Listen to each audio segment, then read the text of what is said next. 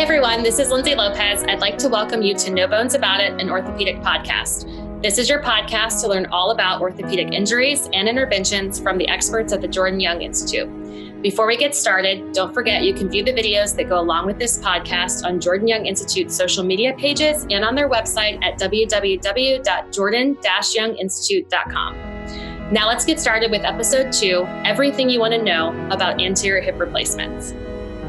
Welcome to episode 2 of No Bones About It, everything you want to know about anterior hip replacements. Today, I'm joined by Dr. Joseph Gondusky from the Jordan Young Institute.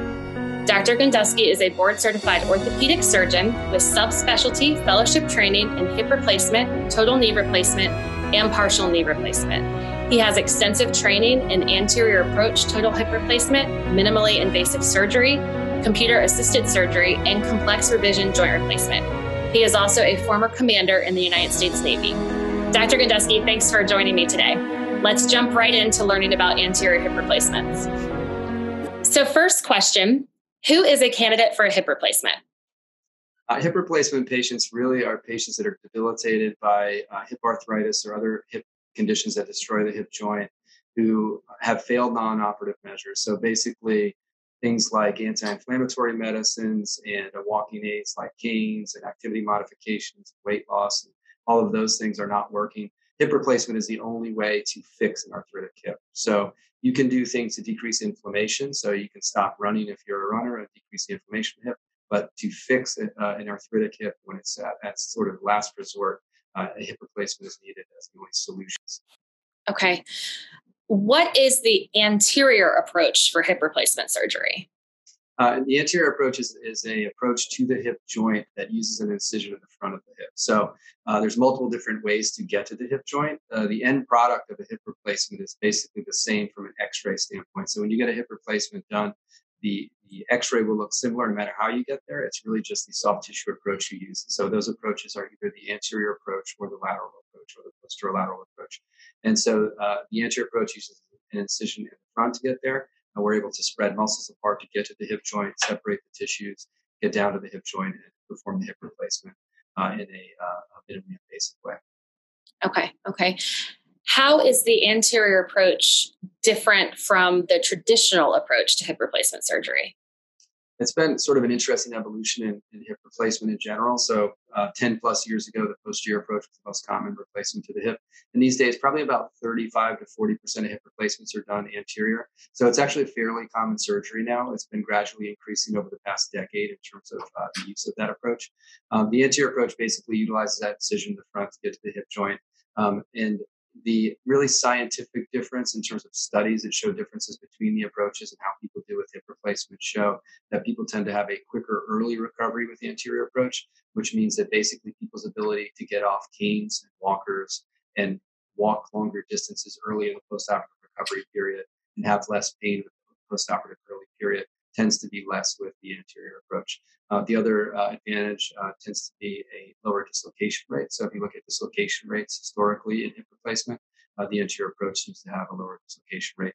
And that is the main sort of advantages that are sort of scientifically based. The other things that I really like about it is because the patient's on their back and we use a special table, we can use live X-ray for the surgery. And so it's very easy to get an X-ray in that's sort of part of the surgery with the hip replacement with an anterior approach, as opposed to other approaches where that's actually much more difficult because generally the patient is on their side. So there's a lot of things we can do with that. We can really get people's leg lengths correctly back, utilizing software during the surgery to recreate that leg length and anatomy. And so that's another sort of more subtle advantage. It's more of a technical aspect of hip replacement case. Okay.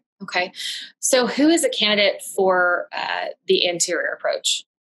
Really anybody who needs a hip replacement. So, people that meet indications for a hip replacement, really everyone is a candidate. There is a learning curve associated with the surgery. And so, after sort of doing more and more anterior approach hip replacements, in general, surgeons are more comfortable tackling more difficult cases. So, experts at anterior approach surgery are able to do every hip replacement candidate through an anterior approach. I teach surgeons nationally about how to do hip replacement, anterior approach hip replacements, and publish literature with studies on anterior approach hip replacement. So I'm comfortable doing 100% of hip replacements through that approach. Other surgeons might want to try it patients that might be a little bit easier anatomically initially. Okay. So you've alluded to this a little bit, but are there situations where you would choose one procedure over another for a patient needing a hip replacement? Generally, no. So if you have a hip arthritis in a patient electively, like so somebody comes into the office with hip pain and hip arthritis, it's going to be a total hip replacement. It's really the only surgical option that would make any sense these days.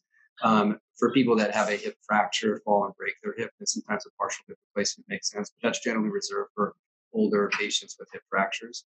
Generally, a total hip replacement is what's needed. Okay. So one last question. Can you tell me a little bit about the length of hospital stay following an anterior hip replacement and what the recovery looks like for patients?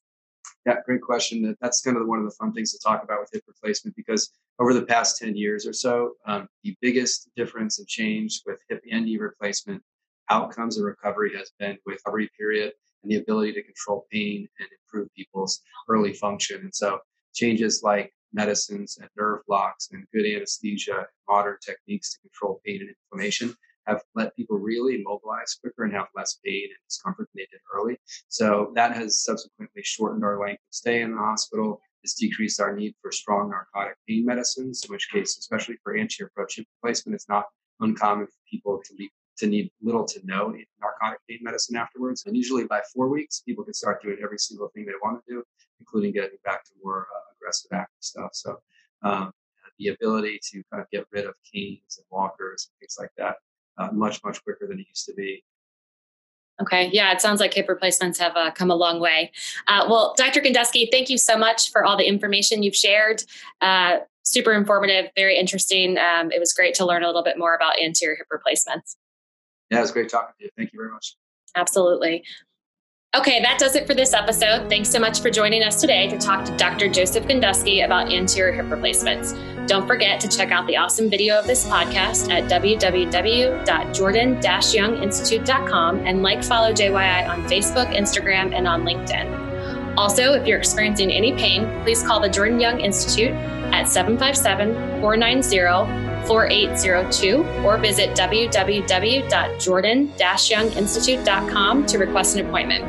I can't wait for episode 3 of No Bones About It. I hope you'll join us. Have a great one.